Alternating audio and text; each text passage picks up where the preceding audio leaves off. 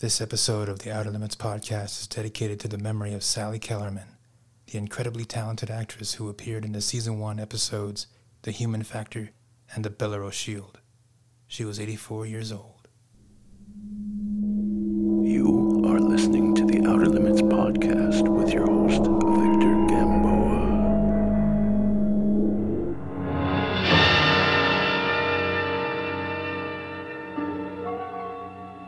There is nothing wrong with your television set. Do not attempt to adjust the picture. We are controlling transmission.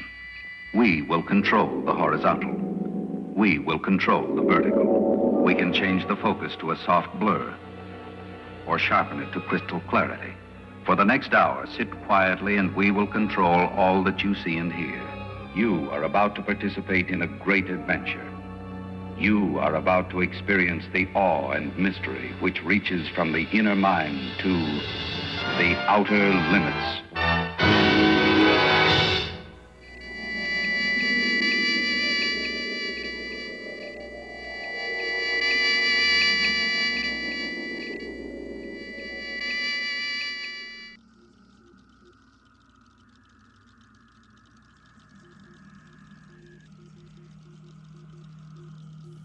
Of all the things you choose in life, you don't get to choose what your nightmares are.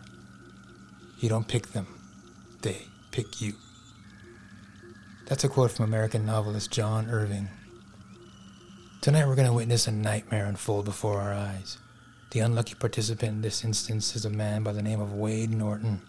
Just an average guy driving down the road, seemingly carefree, until the nightmare chooses him. Tonight on our journey through the Outer Limits, we're going to take a detour from the science fiction we've grown accustomed to, and we'll be returning to the gothic horror we haven't seen since Don't Open Till Doomsday, an episode which also happens to feature actress Nellie Burt, who appears in tonight's tale. But that's not the only deviation occurring tonight. To this point, we've had Vic Perrin's control voice guide us into, and except for 2 instances, out of each episode. Tonight, however, we are rudderless. The control voice has no presence in tonight's tale. Instead, we find ourselves drifting into the end of one horrific story, which quickly leads into another one.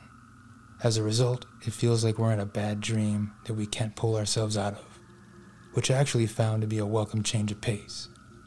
It's been a while since I used the term breather episode, and granted our last few episodes weren't the most action-packed, but tonight's episode is a bit slower in pace, which not only enhances the dreamlike quality, but also gives us more time to steep in the tension of it all. I'll point out my favorite scenes when we get to them. Now, I will be spoiling tonight's episode, so if you haven't seen it, you can find it on Blu-ray from the good folks at Kino Lorber. And speaking of where you can find the show, I was beyond excited to see that the original Outer Limits has returned to television in the UK. Talking Pictures TV is airing the show in order every Friday night at 8 o'clock. It's been fun watching folks share their memories on Twitter each week. Hopefully the show will reach new eyes with this run. You know, our corner of television fandom isn't the biggest, so I'll celebrate every bit of news that we get. So visit talkingpicturestv.co.uk for channel info and join the party. Now, let's sit quietly and enter the world of tonight's tale, The Guests.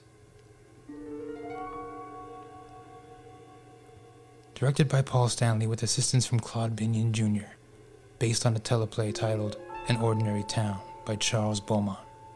Director of photography, Kenneth Peach. This episode aired for the first time on Monday, the 23rd of March, 1964. We open on a smoky, wooded area where a figure hastily emerges and comes into focus. The figure is revealed to be a frightened old man. He frantically runs through the smoky woods and finally reaches the road, where he trips and falls onto the ground.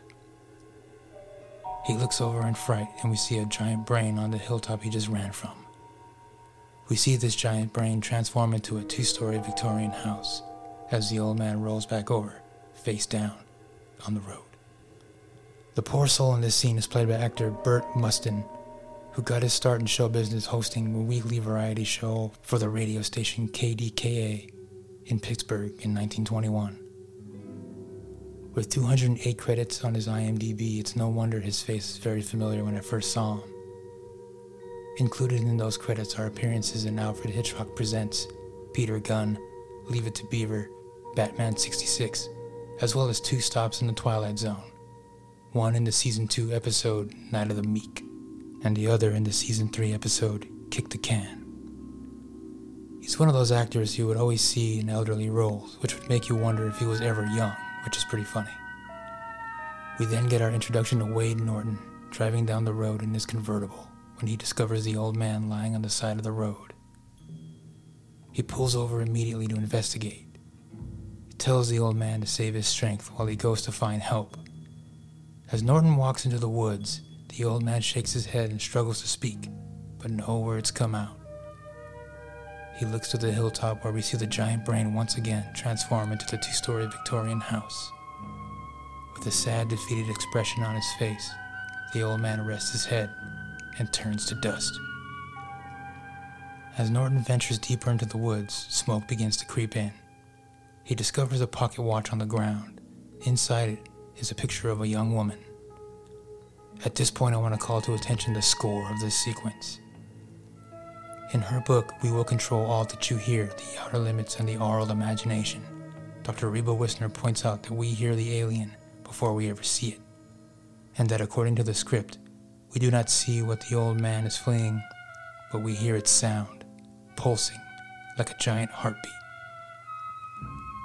As Wade looks for some sound of dwelling, he hears the first low pulse beat sound, a sound which seems to beckon him up the path, a sound which chills yet intrigues him. As Wade ventures toward the hilltop, the eerie pulse beat grows louder. Of course, we heard this small section of music before in The Mice, but here the eerie pulse beat repeats for far longer, which slowly brought upon that ill-at-ease feeling I get from the Best Outer Limits episodes. And really, the music is doing all the heavy lifting in this sequence. Apart from the brief exchange between Wade and the old man, there isn't very much dialogue for the first 7 minutes of the episode. The shot from the window as Wade approaches the house is one of my favorite scenes of the episode. The pulse beats slowly grow louder as we see the curtains part and then close. This is one of those instances where I really appreciated the slow pace of the episode. I was drawn in, much like Wade was drawn to the front door of that house. Now, Wade Norton is played by actor Geoffrey Horne, who appeared in The Bridge Over River Kwai, The Alfred Hitchcock Hour, Gunsmoke, and in the Adam Sandler comedy Big Daddy, where he played Old Man Sid. He did make a stop in the Twilight Zone where he played Williams, the alien in the Season 3 episode, The Gift. I think he's a great actor, and with that jawline, dare I say, I think he would have made a great Superman for the time. The front door was left open, so Wade enters the home. This is where the nightmare feeling slowly creeps in, and I attribute that to Kenneth Peach's cinematography. As Wade navigates the empty home, each room is illuminated by a very small source of light, be it a simple lamp nearby or one in the adjacent room. And let's face it, Victorian decor already has a creepy vibe all its own, regardless of lighting. He walks in and out of the shadows, and when he's in the light, everything else is shrouded in darkness, which is a thing I always loved from Conrad Hall episodes. Finally, Wade finds a young woman who appears to have fallen asleep reading in her chair. When he approaches her, she awakens and is startled by him. She runs off and Wade rushes after her, but when he turns the corner, all he sees is a vast expanse of darkness, with only 3 illuminated pillars in the foreground. He retreats to the room where he found the woman and discovers 3 people, 2 women and a man, watching him from a nearby doorway. I found an old man lying in the road. I came for help. You saw an old man? Yes. Lying in the road. Is that his watch you're holding? I think so. I found it in the brush. He needs attention. I'm afraid you've come to the wrong place, young man. Nonsense. Nonsense, nonsense, nonsense. The watch and the old man obviously have no connection. None whatsoever. Was he very old? Now listen, I came here for help. If you people don't want to help, that's perfectly all right. But may I at least use the phone to call the nearest hospital? There is no phone in this house. And that's that. I don't understand you people. There's an old man lying in the road. Oh, you'll understand us, young man, by and by. Won't he, Randall? Ethel. Was he very old? Yes, he was the oldest man I ever saw. Joffrey Horn was excellent in that scene.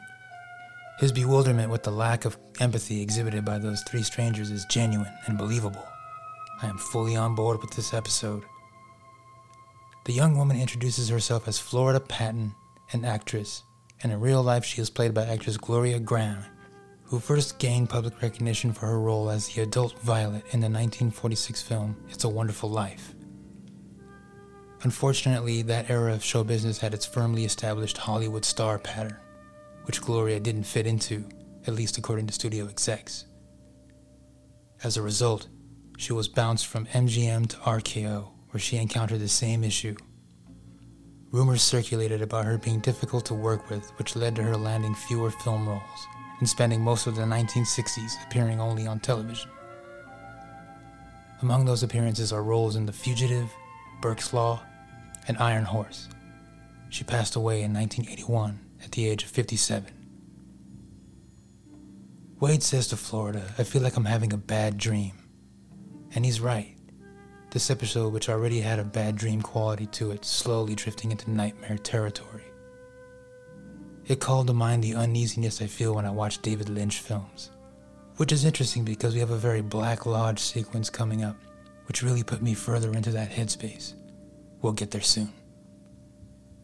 In the meantime, Wade has had enough with these people. He decides to help the old man himself and heads for the door, but he is stopped by the woman he saw earlier. She tells Wade that the old man is gone by now, that he is very kind for wanting to help. Wade opens the pocket watch he found earlier and says, "This is you in the picture, isn't it?" It's at this moment that we hear the faint sounds of pulse beats start to creep in. Florida looks toward the stairs with a very nervous look on her face. The pulse beats stop, and the woman tells Wade that the old man has been dead for some time now and leaves the room. Wade turns his attention towards the three strangers once more. Tell him, Randall, you're the head of this house now. I will tell him nothing until I know precisely who he is. Somebody better tell me. What's your name? Drifter. You have that look about you. The look of a thing in movement. Not flight. Slow movement. But constant. Randall, tell the drifter and tell him at once. It's inhuman to send him up there without some sense of the horror. Stop it! We can't. You can't. Try. The male stranger is Randall Latimer, and he's played by prolific television actor Vaughn Taylor. He's got that face I feel like I've seen a bunch of times before, and a search through his IMDb credits revealed why that is. The man has 199 credits, spanning almost 30 years and starting at the very early days of television. Aside from his role as Janet Leigh's boss in Alfred Hitchcock's classic Psycho, he also appeared in 5 episodes of The Twilight Zone, those episodes being Still Valley and I Sing the Body Electric from Season 3, The Incredible World of Horace Ford from Season 4, Season 5's Self-Improvement of Salvador Ross, and one of my all-time favorites, Season 1's Time Enough at Last. He will return to the Outer Limits in the Season 2 episode, Expanding Human. As Wade heads toward the front door, the pulse beats return, and he is suddenly stopped dead in his tracks, and his whole body goes stiff. He begins to slowly walk backwards toward the stairs. You feel yourself being pulled, don't you? Against your will.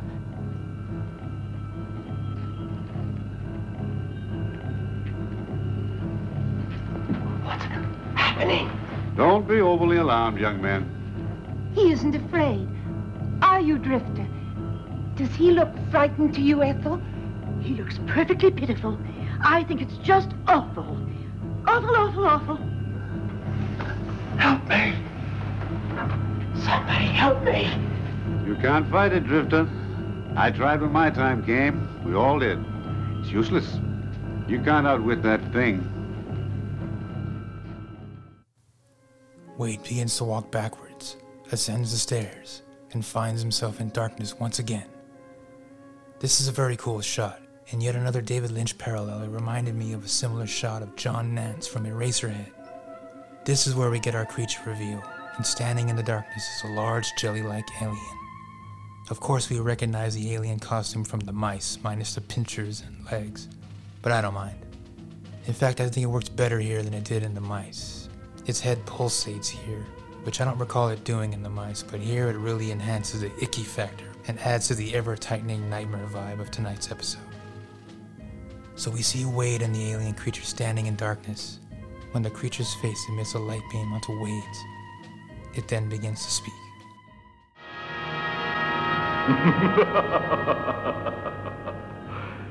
You feel fear. You feel anger as well. Where am I? What are you?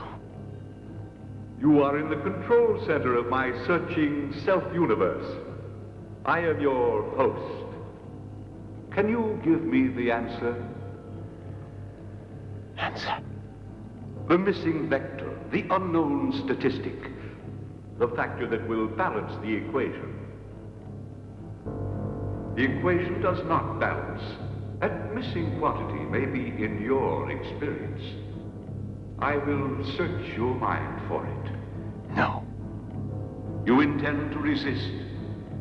I don't know why. At least I have to try to resist it. What is this emotion you are transmitting? I have not encountered it till now. Everyone I've ever known has called it defiance.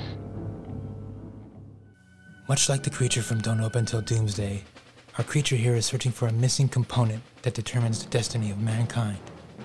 In my headcanon, both creatures are trying to solve the same equation. The alien brain creature is voiced by Robert Johnson, the main man when it comes to disembodied voices in The Outer Limits. I had to double check his credits on the show because his voice reminded me so much of Ben Wright's as the Grippians from Moonstone. Johnson's performance makes the creature far more interesting than it was portrayed in the mice. Funny enough, he voiced one of the Chromoites on the intercom in that episode. Here he speaks in a manner that almost feels like a Bond villain, which I love. I believe that this thing is in charge and everyone is powerless to stop it. When Wade returns to the others, he isn't sure exactly what had happened. They assure him that he will get used to it and may even come to enjoy the brain creature encounters. They fought it at first, but ultimately submitted, having their inner thoughts analyzed and calculated by the brain creature until they are eventually tossed out like garbage. Until then, they wait. The older woman then begins to speak to Wade.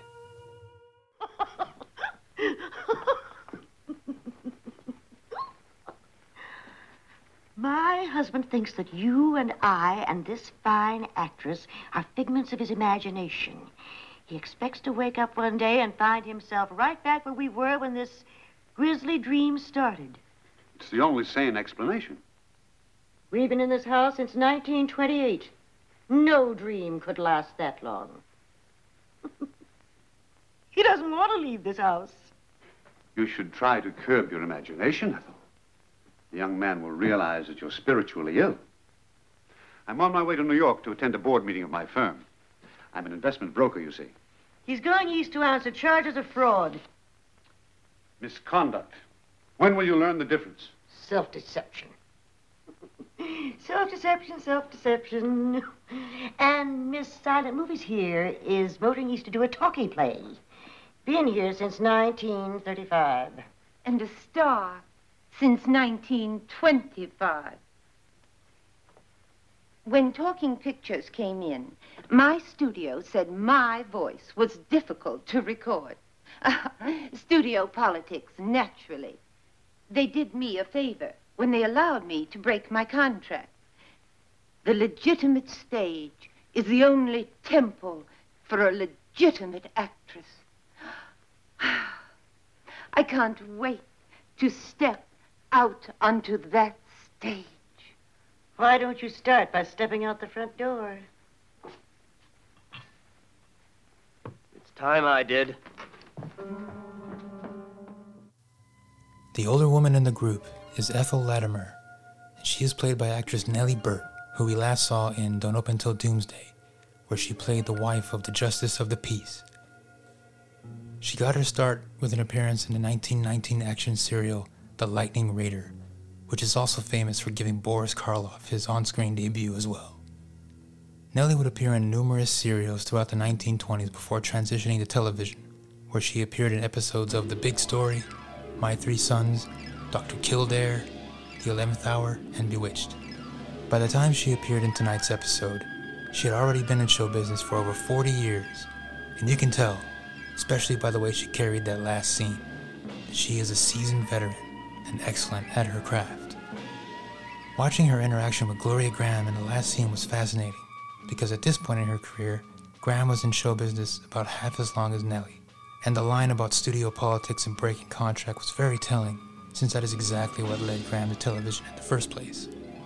I wish I could have overheard the conversations the two must have shared off screen. Wade discovers that the front door is no longer there, and that the windows have all disappeared as well. Randall tells him that he is a prisoner, and that they are all prisoners of the brain creature upstairs.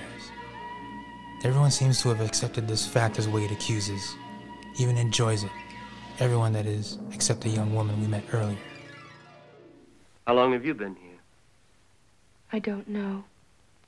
Can't be much more than 18 now. I'm not. Are we dreaming all this? I looked at your picture in the watch case. And I heard a pain in my heart that was the sweetest hurt in all the world.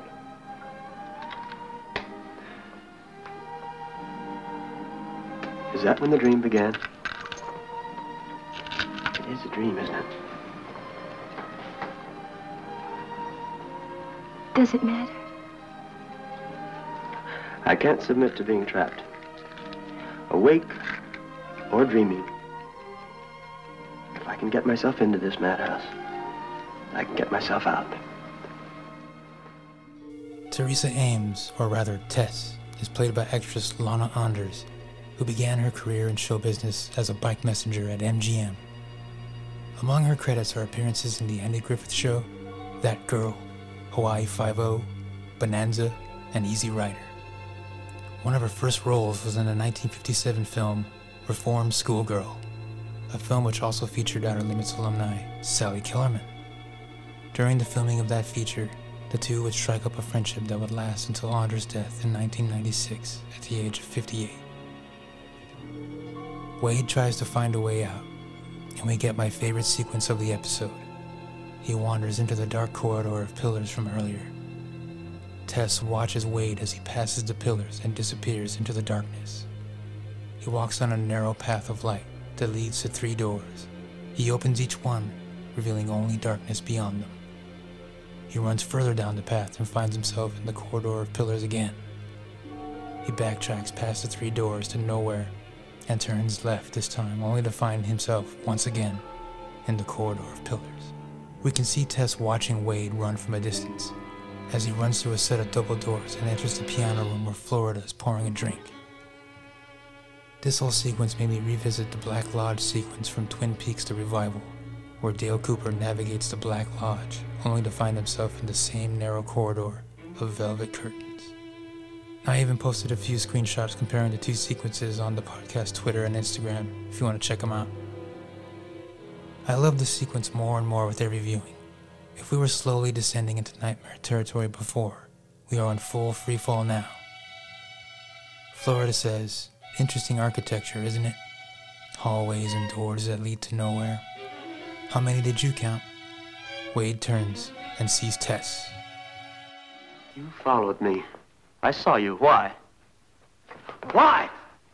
Did you want to watch the mouse run through the maze? Is that how you get your enjoyment?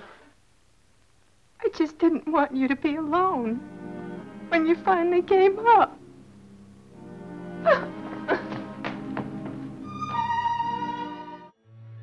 This is apparently all it takes for Wade to fall in love with Tess. From this point on, he acts as if he's been courting her for quite some time. It doesn't ruin the episode or anything, it's just a little weird for a second. Wade embraces Tess and gives her a kiss. She asks if he wants to leave, and he says yes. She leads Wade down a dark hallway to a single door and opens it, revealing a small graveyard on the other side. When they walk out, she points to a metal gate on the far side of the cemetery. Tess refuses to escape with Wade and insists he leave before it's too late. She says, once it dissects you, you won't want to go. The door of the house swings open and the two walk inside and find themselves standing before the brain creature. It can sense the missing factor within Wade. It begins its attempt to dissect him. My head. Inside. It hurts inside. If I were a creature of your species, I would feel compassion. Let me go. No. Yes. You have projected a new factor into the equation. It is still unclear, however. Please. It hurts too much. All your feelings are becoming unclear. Does pain do that?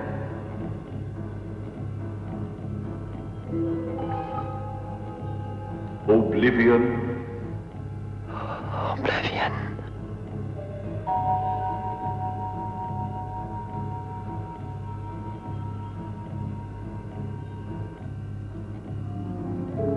You feel hatred. I recognize it from my exploration of the others. But it's new to you, isn't it? Will I be caged here now? Like Tess? Like the others? Forever? They are not caged. For each there is a door to freedom. All they have to do is find it. Each knows where his door is. They don't try to leave then. They don't try to leave then. They don't try to leave then. They don't. Things are coming to a head now. Wade confronts the others. They know the way out of there. They just choose to remain. But why? We get another excellent performance from Nellie Burt. She tells Wade that he's chasing a rainbow no one believes in, much less sees. She then dresses down Florida and Randall, which ends with Florida in tears. Meanwhile, upstairs, the brain creature has had a revelation. It caught a brief glimpse of the answer it's been seeking. It needs more quiet contemplation to figure out what it was exactly. Randall searches for Tess through the dark halls. He runs down the endless rows of pillars before seeing her walk through a doorway. He finds her standing in the graveyard from earlier. Will you escape with me? Will you try? No, I can't. I don't believe that of you. I believe it of the others, but not of you. It's more true of me. Listen. The silence. It isn't watching. You can escape, Wade. Hurry. Alone? Yes, yes. Why? I can't go out there with you. I can't go beyond that gate. This is as far as I can go without being afraid. Tell me what you're afraid of. Tell me. Death. That man you found in the road. That old man. He was my father. The moment he stepped outside that gate, his years caught up with him. He became the 120-year-old man he really was. He was already dead, already dust before he left. But here, inside this dreamy nothingness, he at least seemed to be living. Just as I seem to be living. No, you're alive. No, Tess, I know you're alive. Out there, my years are waiting for me. Don't let it happen to you, Wade. Save yourself while your life can still be lived. while it's real, while you're real. Why did you stay? Till it was too late?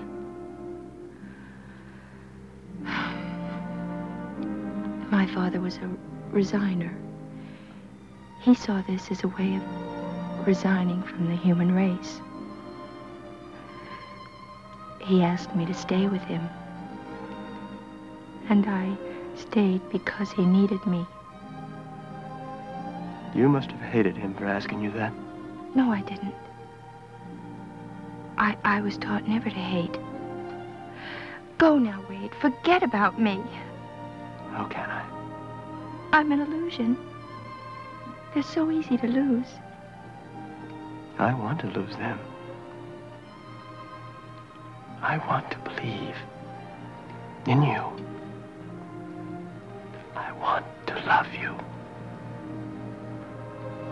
I'll stay with you, here, forever. I can't let you do that.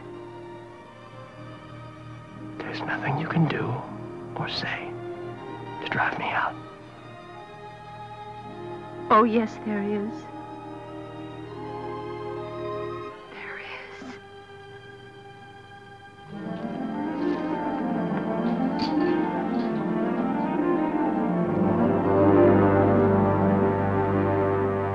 No, Tess! Tess, come back! Tess walks through the gate and covers her face, revealing a set of hands that are now wrinkled and frail. Wade watches in horror, and though we don't see exactly what happens, the implication is that Tess turns to dust and blows away in the wind, just like her father did. I really like the way they handled this sequence, the way Tess slowly drops out of frame as the wind picks up. Wade clutches the pocket watch and closes the gate. He's resigned himself to living life in the purgatory of the house. He says, "There is nothing out there for me." Suddenly, the brain creature enters Wade's thoughts. Yes, Mr. Norton, there is nothing out there now that you have it inside yourself. Something. What? What is it? The single factor I was searching for. The one note in the human symphony that will forever make impossible man's final self-destruction. Go out of this dream, Mr. Norton. Close your eyes to illusion. The real factor is out there. Love is out there. You will take it out there with you when you go. Wade opens the gate and walks out. We see the others playing cards at the table when the lights begin to flicker. Suddenly, everyone stands up and screams in terror. Everyone except for Ethel, who just laughs the whole time. Outside, Wade looks back at the house as it morphs into the giant brain once again, before disappearing altogether.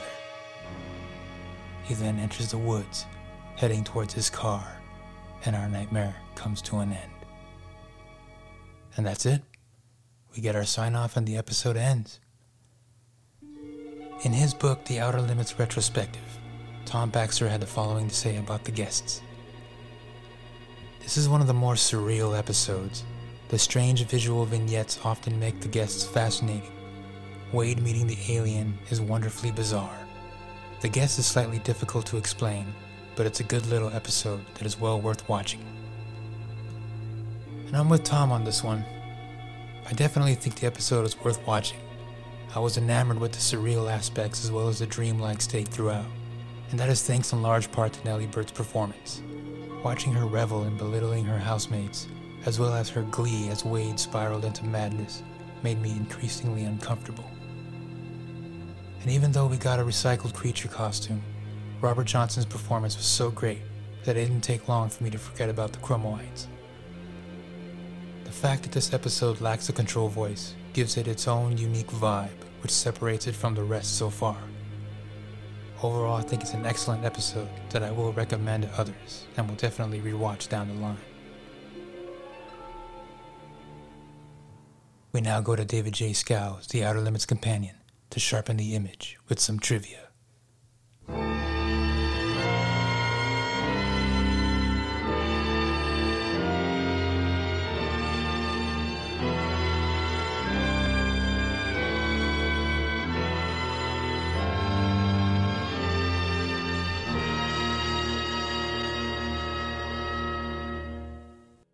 Claude Binion Jr. had the following to say about the episode's corridor of lights. We literally built that set with lights. We used a piece of glass about 10 inches by 6, representing a set that would have been about 80 by 20 feet. The corridors were painted glass. We had to film very carefully because any camera motion would have caused our quote-unquote set to shake all over. Kenny Peach came up with the idea. Donald Sanford wrote no control voice speech. Usually those were tacked onto the script, he said. They didn't do it with mine. I think they just forgot. That's how much of a rush they were in to get this thing in the can. At the time, I really didn't think much of it, and I pretty much forgot about it after a while.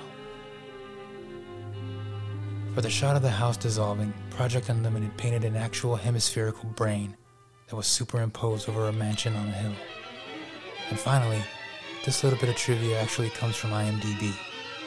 During his acceptance speech for his role in As Good as It Gets, actor Jack Nicholson mentioned Lana Anders, among a few other names, stating, "They are not here anymore, but they are in my heart." So that's going to do it for the guests. If you'd like to share your thoughts and memories of the show, you can send an email or audio clip to victor@theouterlimitspodcast.com. You can find the show on Twitter by searching @OuterLimitsPod.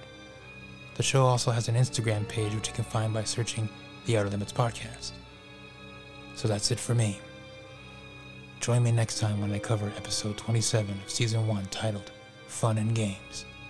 Until that time, I am Victor Gamboa, and I now return control to you.